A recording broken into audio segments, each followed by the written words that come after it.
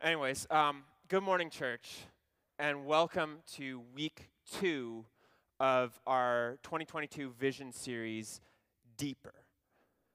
For those of you who maybe you missed last week, basically, this series is based on a word that God gave us as a church and as individuals that in 2022, we need to step out of the shallows of our just contemporary, simple Christian faith and actually start to go deeper in our relationship with God. Deeper into a place of love, deeper into a place of peace, deeper into a place of hope, deeper into a place where we rely on God, where we trust God, and we say, God, no matter what happens, I trust you first. It's deeper into a place of healing. And so we started off last week by doing a dive into the meaning of what it means to actually go deeper. Looking at the juxtaposition of the shores, which is where we believe in God, the shores, which is where you don't believe in God, the shallows where you believe in God but you trust in yourself, and the deep where you are fully reliant on God. And I'm not going to go over that too much in depth. If you missed it, though, last week, and you want to see your pastor get soaking wet in a pool that was on stage, check it out after the service. It's on YouTube, it's on our website, check it out, because that message really sets the framework, the foundation for what we're talking about over these next 7 weeks. And this week, though, I want to start to explore the why. Why should we go deeper? Why should we want to go deeper? And really, what does the deep look like? What truly is the call of the deep? Because really, for us to change, it requires 3 things. One, it requires, this is according to social psychologists, I didn't just make this up. One, it requires that you feel it in your heart. You have to understand what are the benefits, how will my life be better? You have to feel it emotionally. 2, you have to know it in your brain. You have to answer all those silly why questions, like why, what's the benefit? What will this actually give me? What's the importance? What difference will it make? And 3, you have to shape the path, which is to create habits to help you along the way. Because the reality is, anytime you try and make a change in your life, if you don't start to form habits that will help you stay in that change, self-control is a limited resource. And you can only control your behavior so long before you run out and you're just going to default to whatever your default is. So you have to shape the path. So with deeper, well, the heart, God is calling you deeper because there's something better for your life. And it's not where you're at now. He has something better for your life than where you currently are, than what you currently are doing. He wants to work in your life and to work through your life and to do something incredible and bring you into a new thing. And with the mind, really, well, God is calling you deeper because the world will try and trick you and trap you and confuse you with this is right, this is wrong, this is right, this is wrong, do this, do that. And it will try and make you believe things that aren't true. And God wants to set you free from that worry, that fear, that anxiety, those problems that you're dealing with. And the path, well, the path is simple.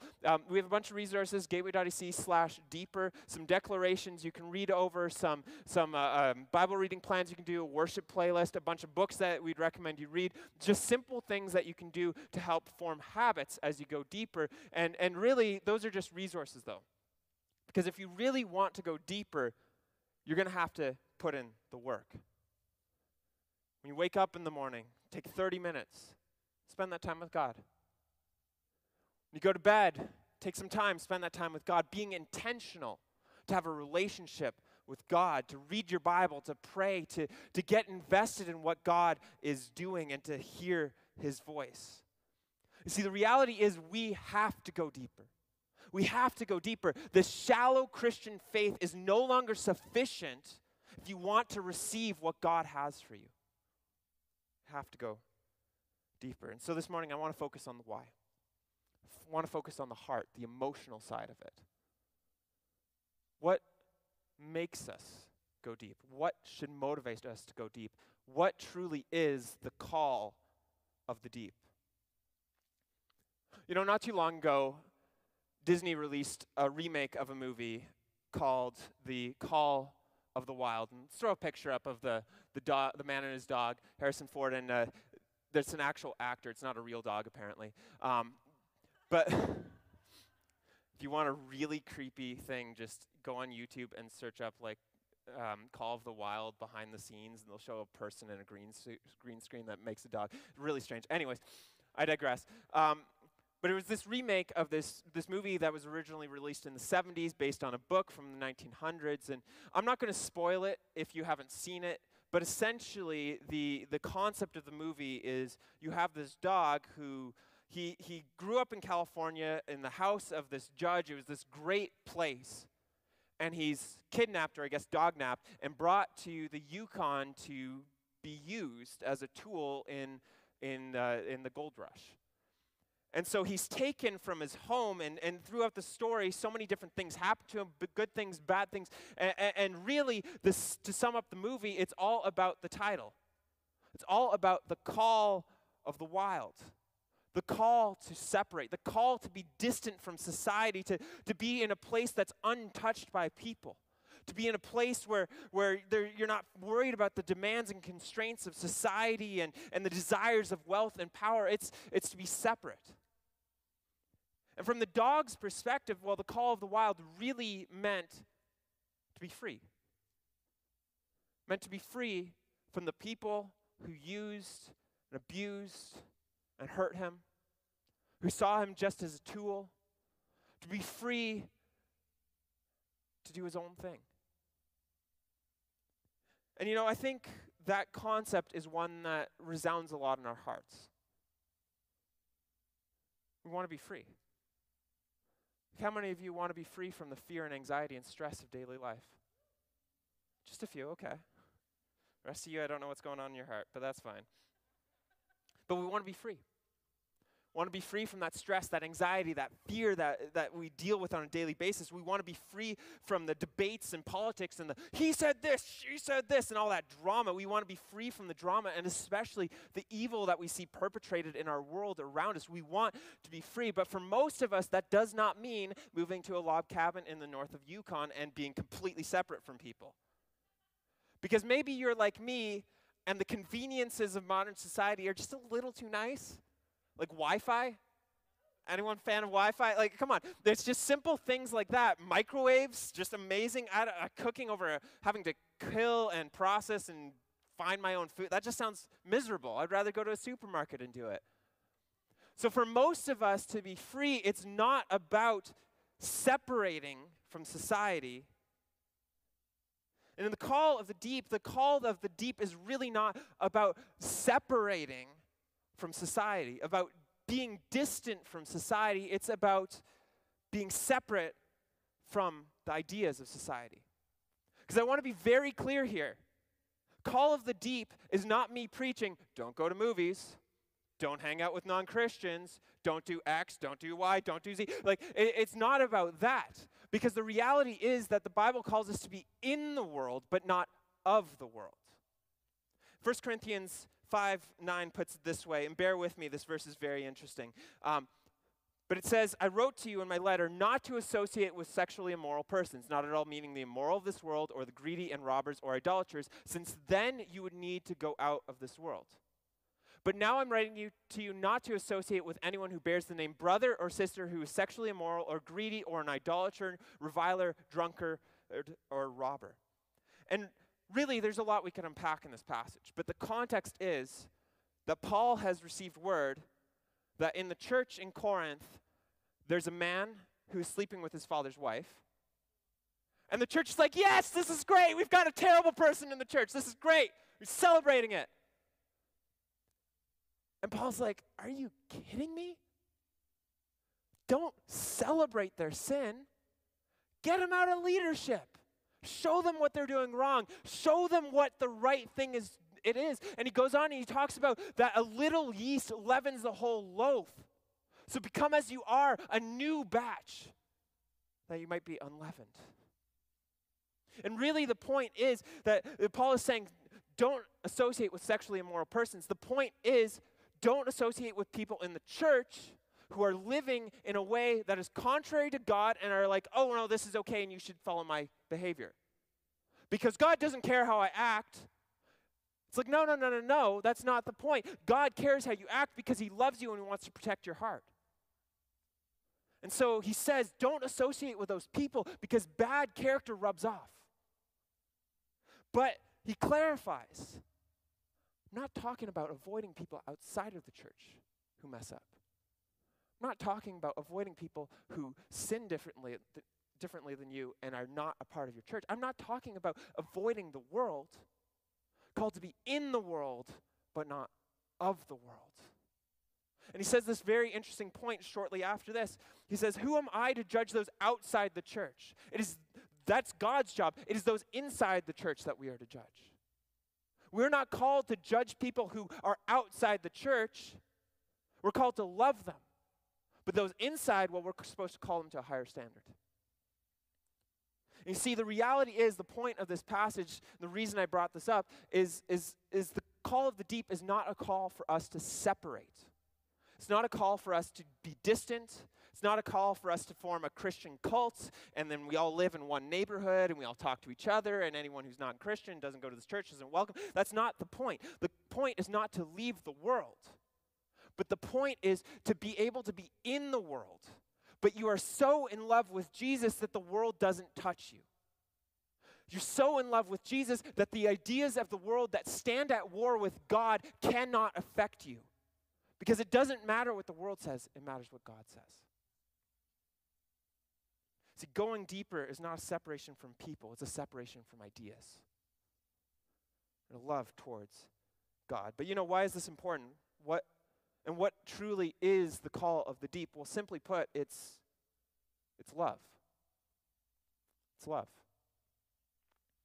As a society, we love to love.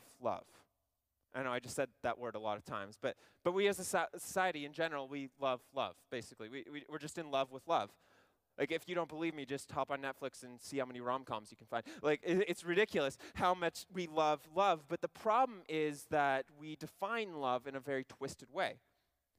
Because in our society, we tend to think love is a feeling, and that's it. It's like, I'll love the person if they make me happy, they fulfill all my desires, if they make me feel good, they give me pleasure.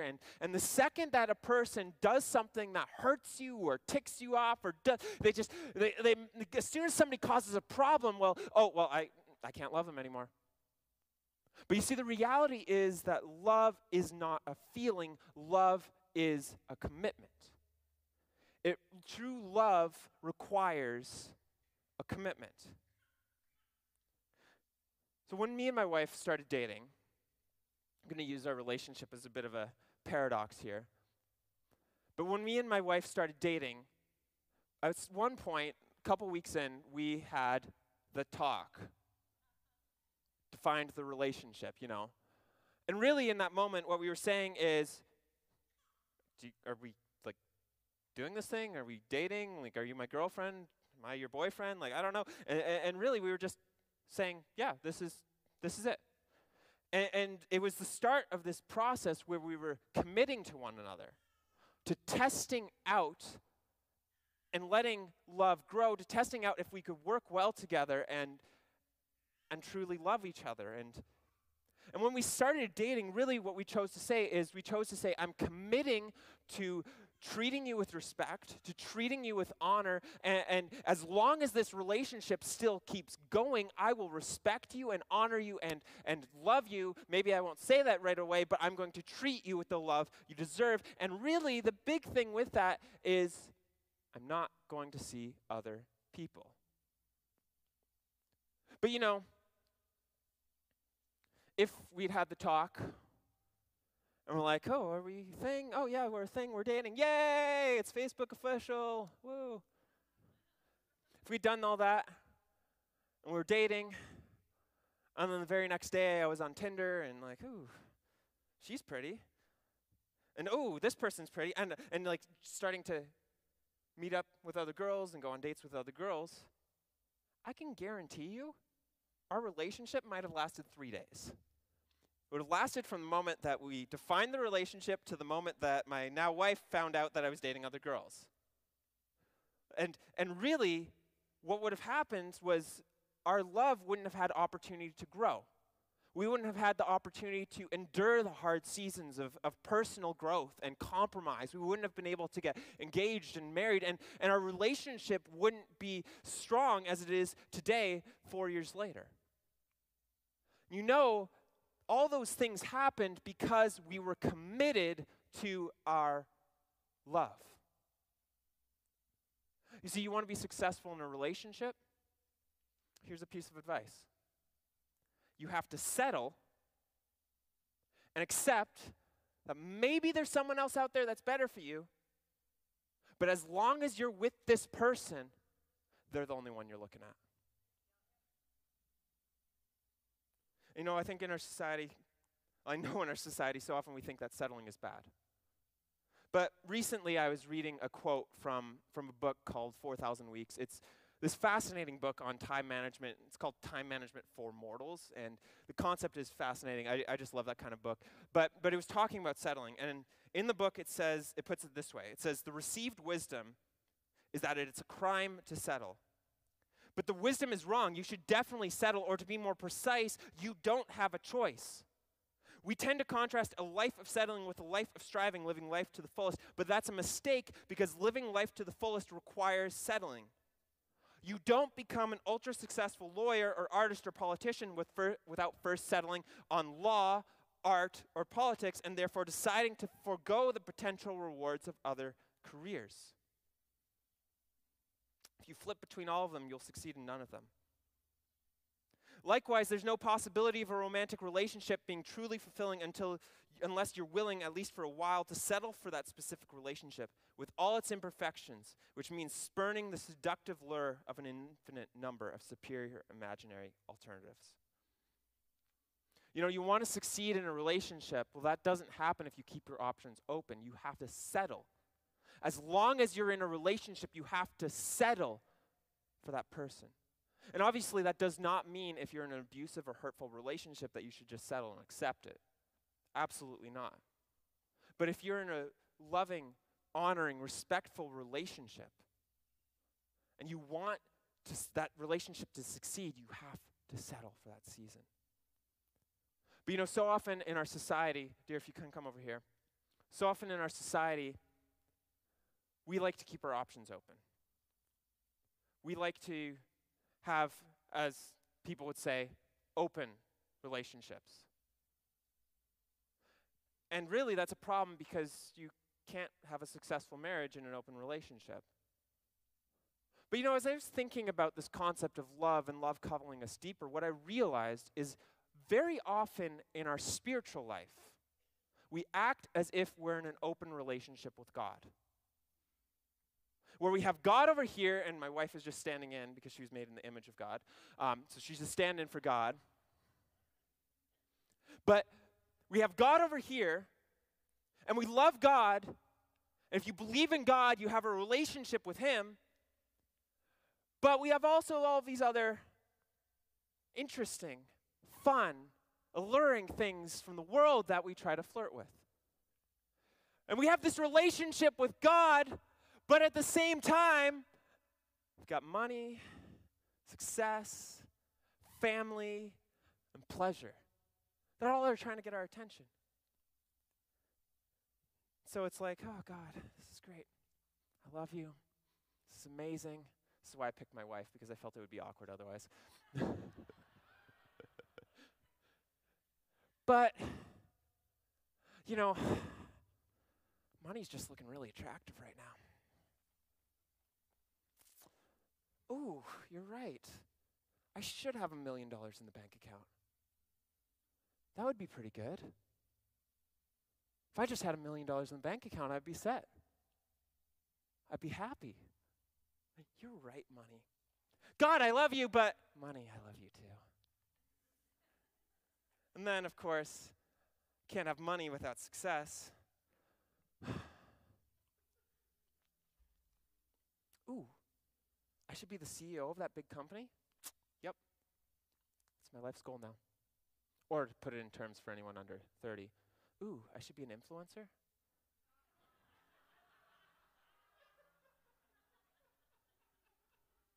That'll make me happy. That'll fill that deep need in my heart. So if I just have more money, more success, well, then my life will be set. But then, we start to dream. And we think about, oh, that perfect imaginary family. You know the one where your wife is just super attractive and she never causes problems. If you're a guy, you get to play video games all day and she just waits on you. She's basically your slave, but you're not going to put it in that term. And then also the family where, of course, you have the perfect children. They never pooped their diapers when they're babies. Came out potty trained, praise God. They grow up and they're just perfect little angels and they're all going to be the president of the United States.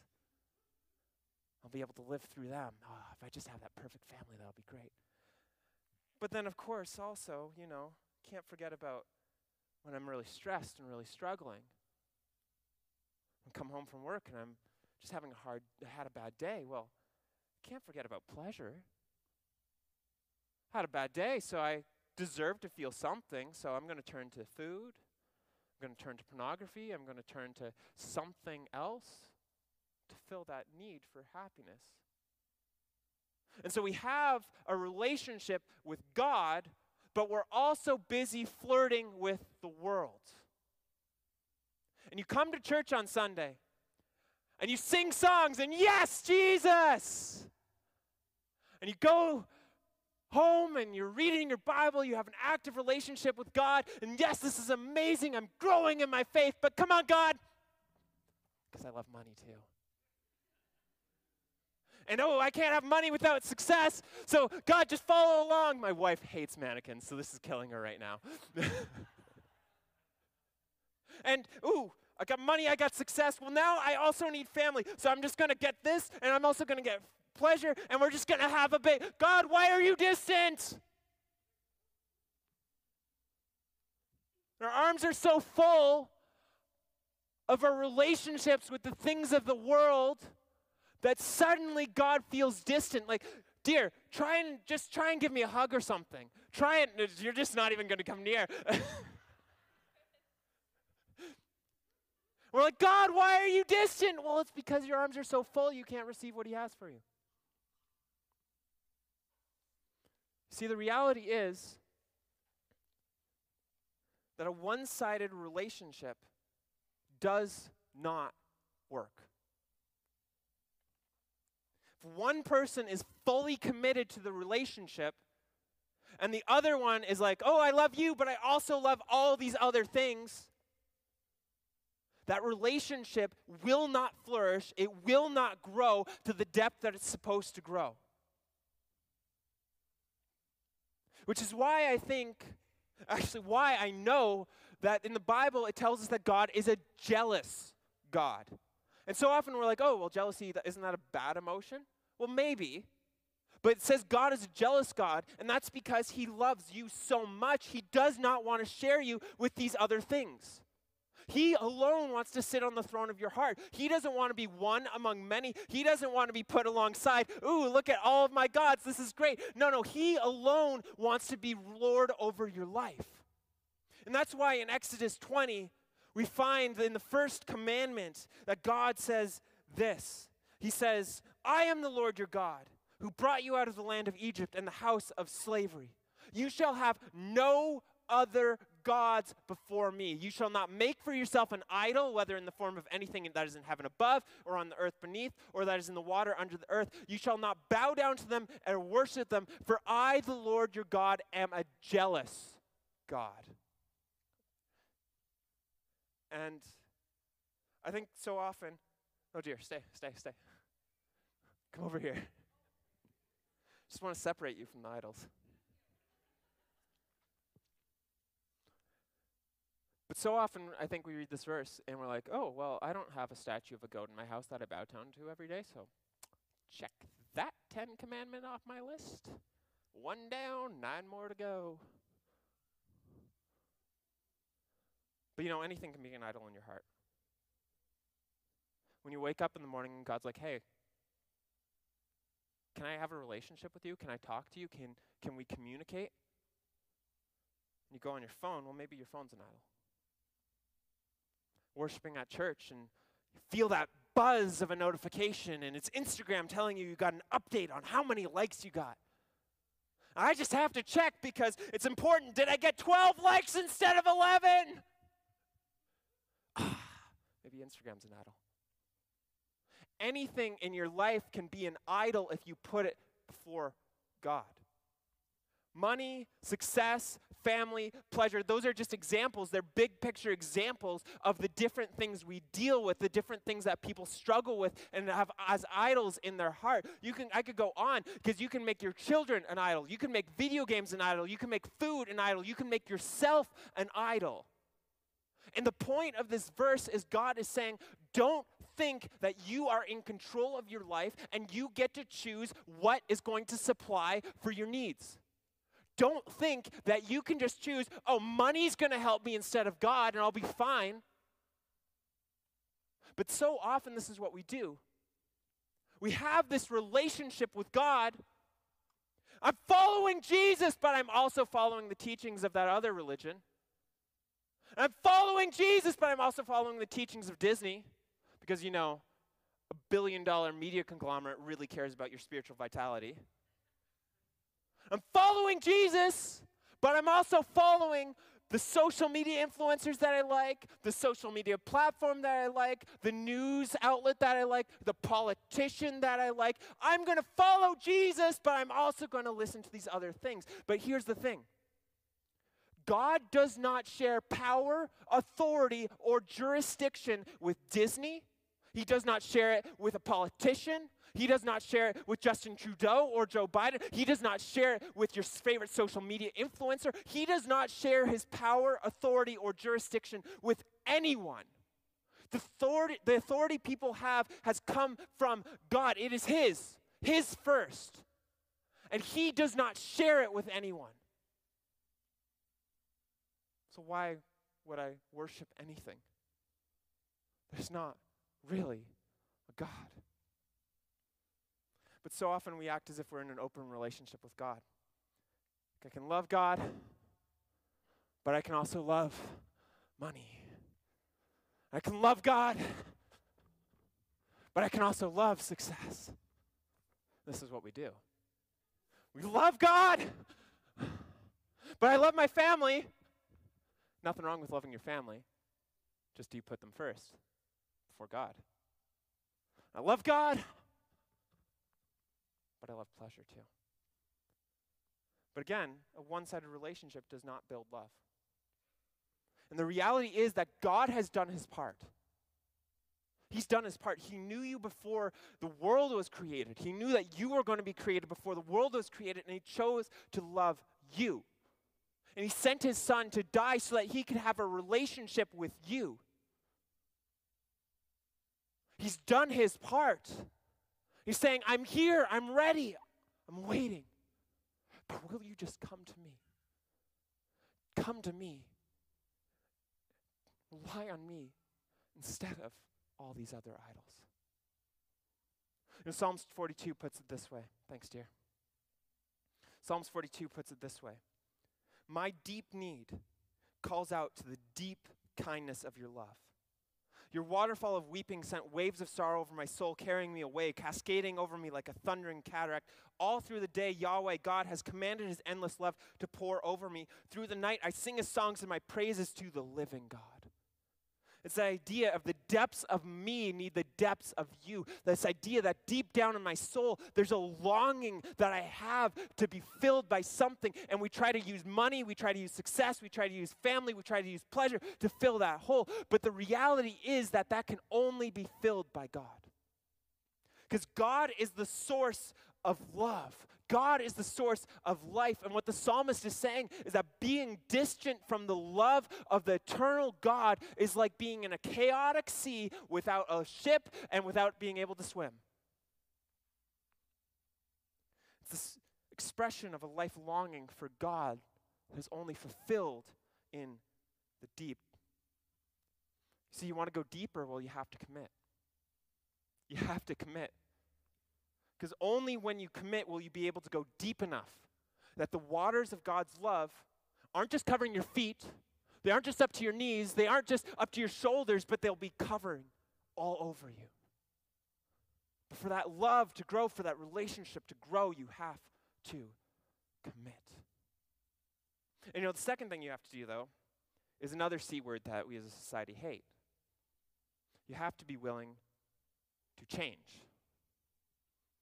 You have to be willing to change. It's a C word people don't like. Because I don't want to change. I feel I'm perfect the way I am, so why should I want to change?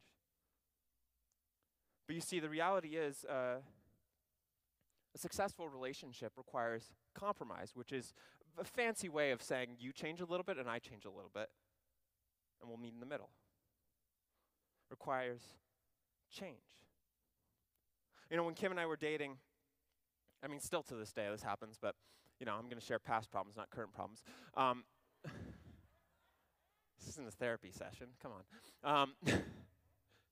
But when Kim and I were first dating, we had to have a number of hard conversations. And usually it was one of us did something to hurt the other, and by usually, it was me. Just be real, it was mostly me. But we had to have these hard conversations. And I remember once she called me, and I was at my apartment, and she was at her house, and she called me, and she was just so frustrated and fed up because, in her words, she wasn't feeling loved.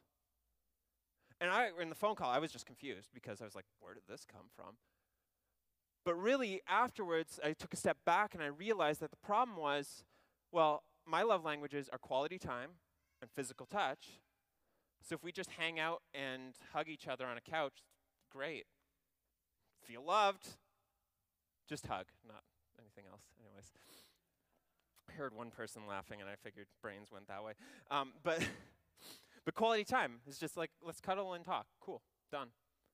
But one of her love languages is words of affirmation. And so I was loving her in the way that I receive love, and I thought, I'm doing a great job. She must feel so loved. But she wasn't receiving love the way I was showing her love, and so she felt unloved. And at first I was frustrated, but I realized that I just had to shift my behavior a little bit. I had to change to meet her where she was at, to love her the way she needed to be loved. And so what I started to do was I started to leave little love notes everywhere. Just simple, like, oh, you're so beautiful. I love you so much. Put them some random place in her house. And just something that I started to do because it showed her love. Because, when you love somebody, you'll do whatever it takes to make them happy. You see, love changes us.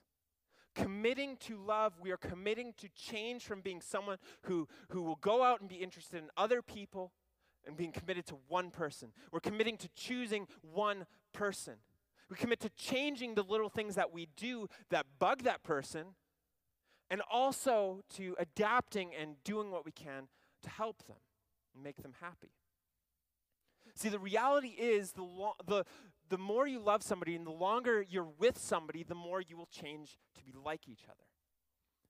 That's why if you have grandparents who've been married for 80 years, they just start to, like, which one's grandma, which one's grandpa? I don't know.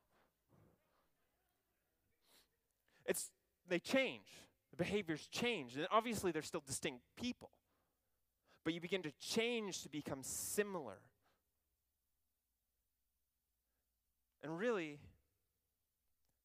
the idea of it is that sometimes you just need somebody to walk alongside you, to call you out when you're doing bad things, stupid things, making wrong decisions, believing lies, to call you out and remind you who you are. Many times, me and my wife have had conversations where she's like, ooh, you said this, you probably shouldn't have. I'm like, oh, shoot, you're right. She's just reminding me of who I should be, the kind of man I want to be. And sometimes she'll come home from work and she'll just be really hard on herself and just like picking at her perceived imperfections and problems and just being really, really mean to herself. And when she does that, I just stop her and I'm like, excuse me, stop being mean to my favorite person. Because I want to show her how I see her and how God sees her, and to call her and remind her of who she is when she's struggling. And the reality is that it's the same with your relationship with God. The longer you spend in God's presence, the more you spend with God, when you realize the greatness of God, who he is, and commit to loving him first before anything else, it will not automatically start to draw you deeper. And the more time you spend with him, the more your behavior and your worldview will change to become like his. Because unlike a actual like human relationship where both of us will change to adapt and become more like us, God is already perfect. He does not need to change. We're the problem. And so as we spend time with him, we begin to shift and change. You know, so often people think, oh, well, a relationship with God, Christianity is all about a list of do's and don'ts. Well, no, it's not about that. It's about a relationship. But the reality is, when you have a relationship with somebody, at some point they're going to start to call you on your stuff. And at that point, you have the choice to say, ooh, you're right, I should change, or to say, no, this relationship's done. It's the same with God. He will, when you spend time with him, he will start to call you on your stuff, to call you on the lies you believe, and you'll begin to change and shift and become more like him. You know, when you love your wife, you won't cheat on her with other people. You won't do things that make her angry. You won't treat the people she loves with disrespect. And you'll start to do things like the dishes, cleaning up the house, helping out around the house. Start to be there for her, because love changes your behavior. And the more time you spend with God, the more you'll begin to see yourself and things around you from his point of view. And when you do bad things, he'll call you out. When you believe lies about yourself and about the world, he will reveal to you the truth. But all of that happens in a relationship. I can preach for 50 years and never get a single piece of truth into your brain, like God can in a moment. And the reality is that if you want to have a good understanding of yourself, of the world, of what is right, what is wrong, how you fit into this world, maybe you need to start spending time with the guy who created the world, who loves you, who knew you before he created the world, who died for you, who cares about you, and who knows the beginning from the end. You want to know what you should do with your life? Well, maybe you should spend time with God. Who knows? He already knows. You just have to find it. John 15, find this statement from Jesus where Jesus, he's on his way to the cross, and he's spending 6 chapters really just telling his disciples, here's my last words, essentially, is what it comes down to. And in John 15, he says, this is my commandment, that you love one another as I have loved you. No one has greater love than this, to lay down one's life for one's friends. You are my friends if you do what I command you. I do not call you servants any longer, because the servant does not know what the master is doing, but I've called you friends because I've made known to you everything that I've heard from my Father. You did not choose me, but I chose you, and I appointed you to go and bear fruit, fruit that will last, so that the Father may give you whatever you ask in his name. I'm giving you this commandment that you may love one another. And you know what's crazy with this verse is that the idea that we are friends with God implies a stunning level of personal interaction with the dude who created the universe. In the Old Testament, there was 2 people who are called the friend of God. One directly, Abraham, and one by implication, Moses. But now Jesus is inviting us all into a personal, living relationship with the God of the universe. And he says, you did not choose me, but I chose you. All we have to do to enter that relationship is accept it. Is believe it. We did not earn God's love, but he freely gave it to us. He doesn't require us to change in order to receive love. It's not about the follow, if you love me, you'll follow my commandments. That's not about a list of do's and don'ts. That's about a relationship where you begin to change and shift your worldview to be like his. And the purpose of this love and this relationship that God is calling us to is that we might love one another. To commit to it, we are changed because of it, and it is for us to demonstrate to others so that when others see us, They don't see the stuck-up, stereotypical, judgmental Christians that they expect, but they see somebody who's full of love, life, joy, hope, wisdom, somebody who's healthy, happy, and wise, who is whole because we went deep in our relationship with God. We're going to end in a moment, but before we do, I want to read this story. It's a story from a pastor down in the States named Erwin McManus, and out of a book he wrote called Soul Cravings. And the story goes basically that he was on this missions trip, and he was in a Middle Eastern country talking to Muslims, and he was trying to preach the gospel, and they weren't getting it. And he's fed up, they're fed up, and finally they're like, just explain to us, why did Jesus come? And he's like, I don't know what to say to them. So he tells the story about how he met his wife, Kim. And Erwin says this: I once met a girl named Kim. My translator looked at me confused, but I encouraged him to simply translate. I once met a girl named Kim, and I fell in love. I pursued her with my love until I felt my love had captured her heart. So I asked her to be my wife, and she said no. I was unrelenting, though, and asked her again, pursuing her with my love, and I pursued her with my love until she said yes.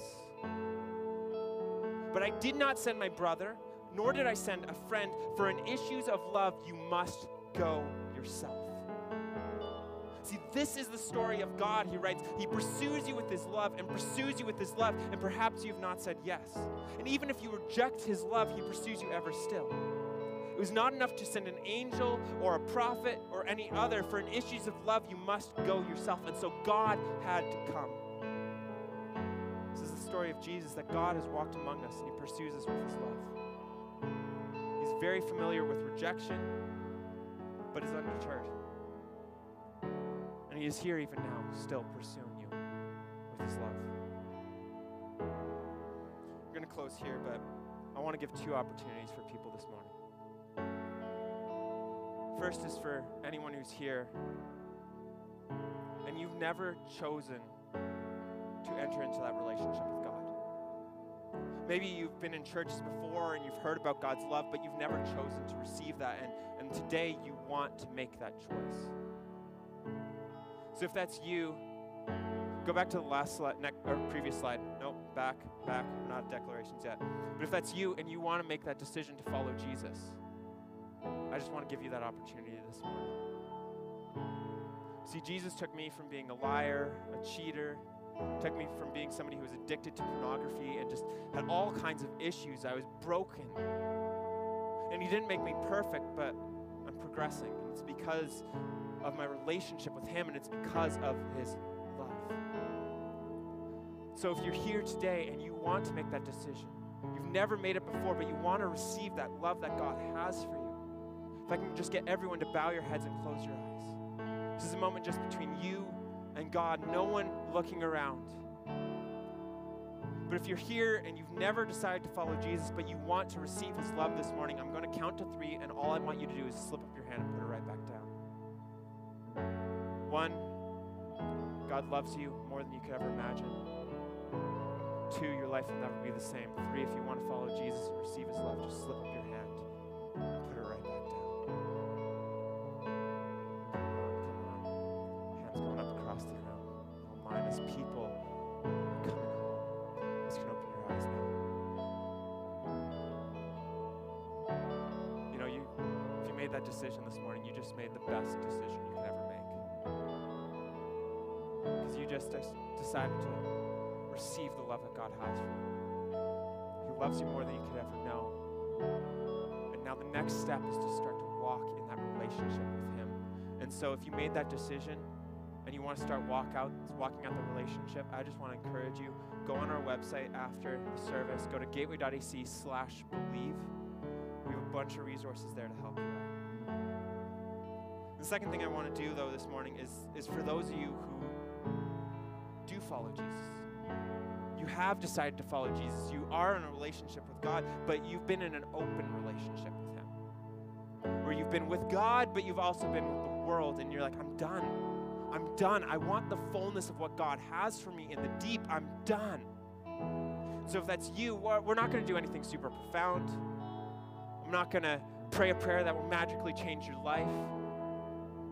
Because the reality is going deeper and receiving God's love requires commitment. You have to work at it. You have to be willing to get up in the morning and spend time with God. To go to work and pray, you have to be willing to commit to it.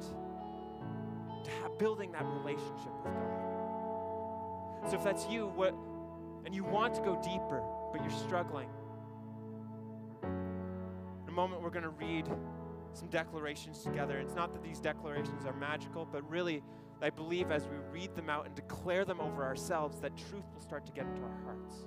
That we'll start to believe what we're saying, and if you do this on a daily basis, you'll start to receive what God has for you and what God is saying to you.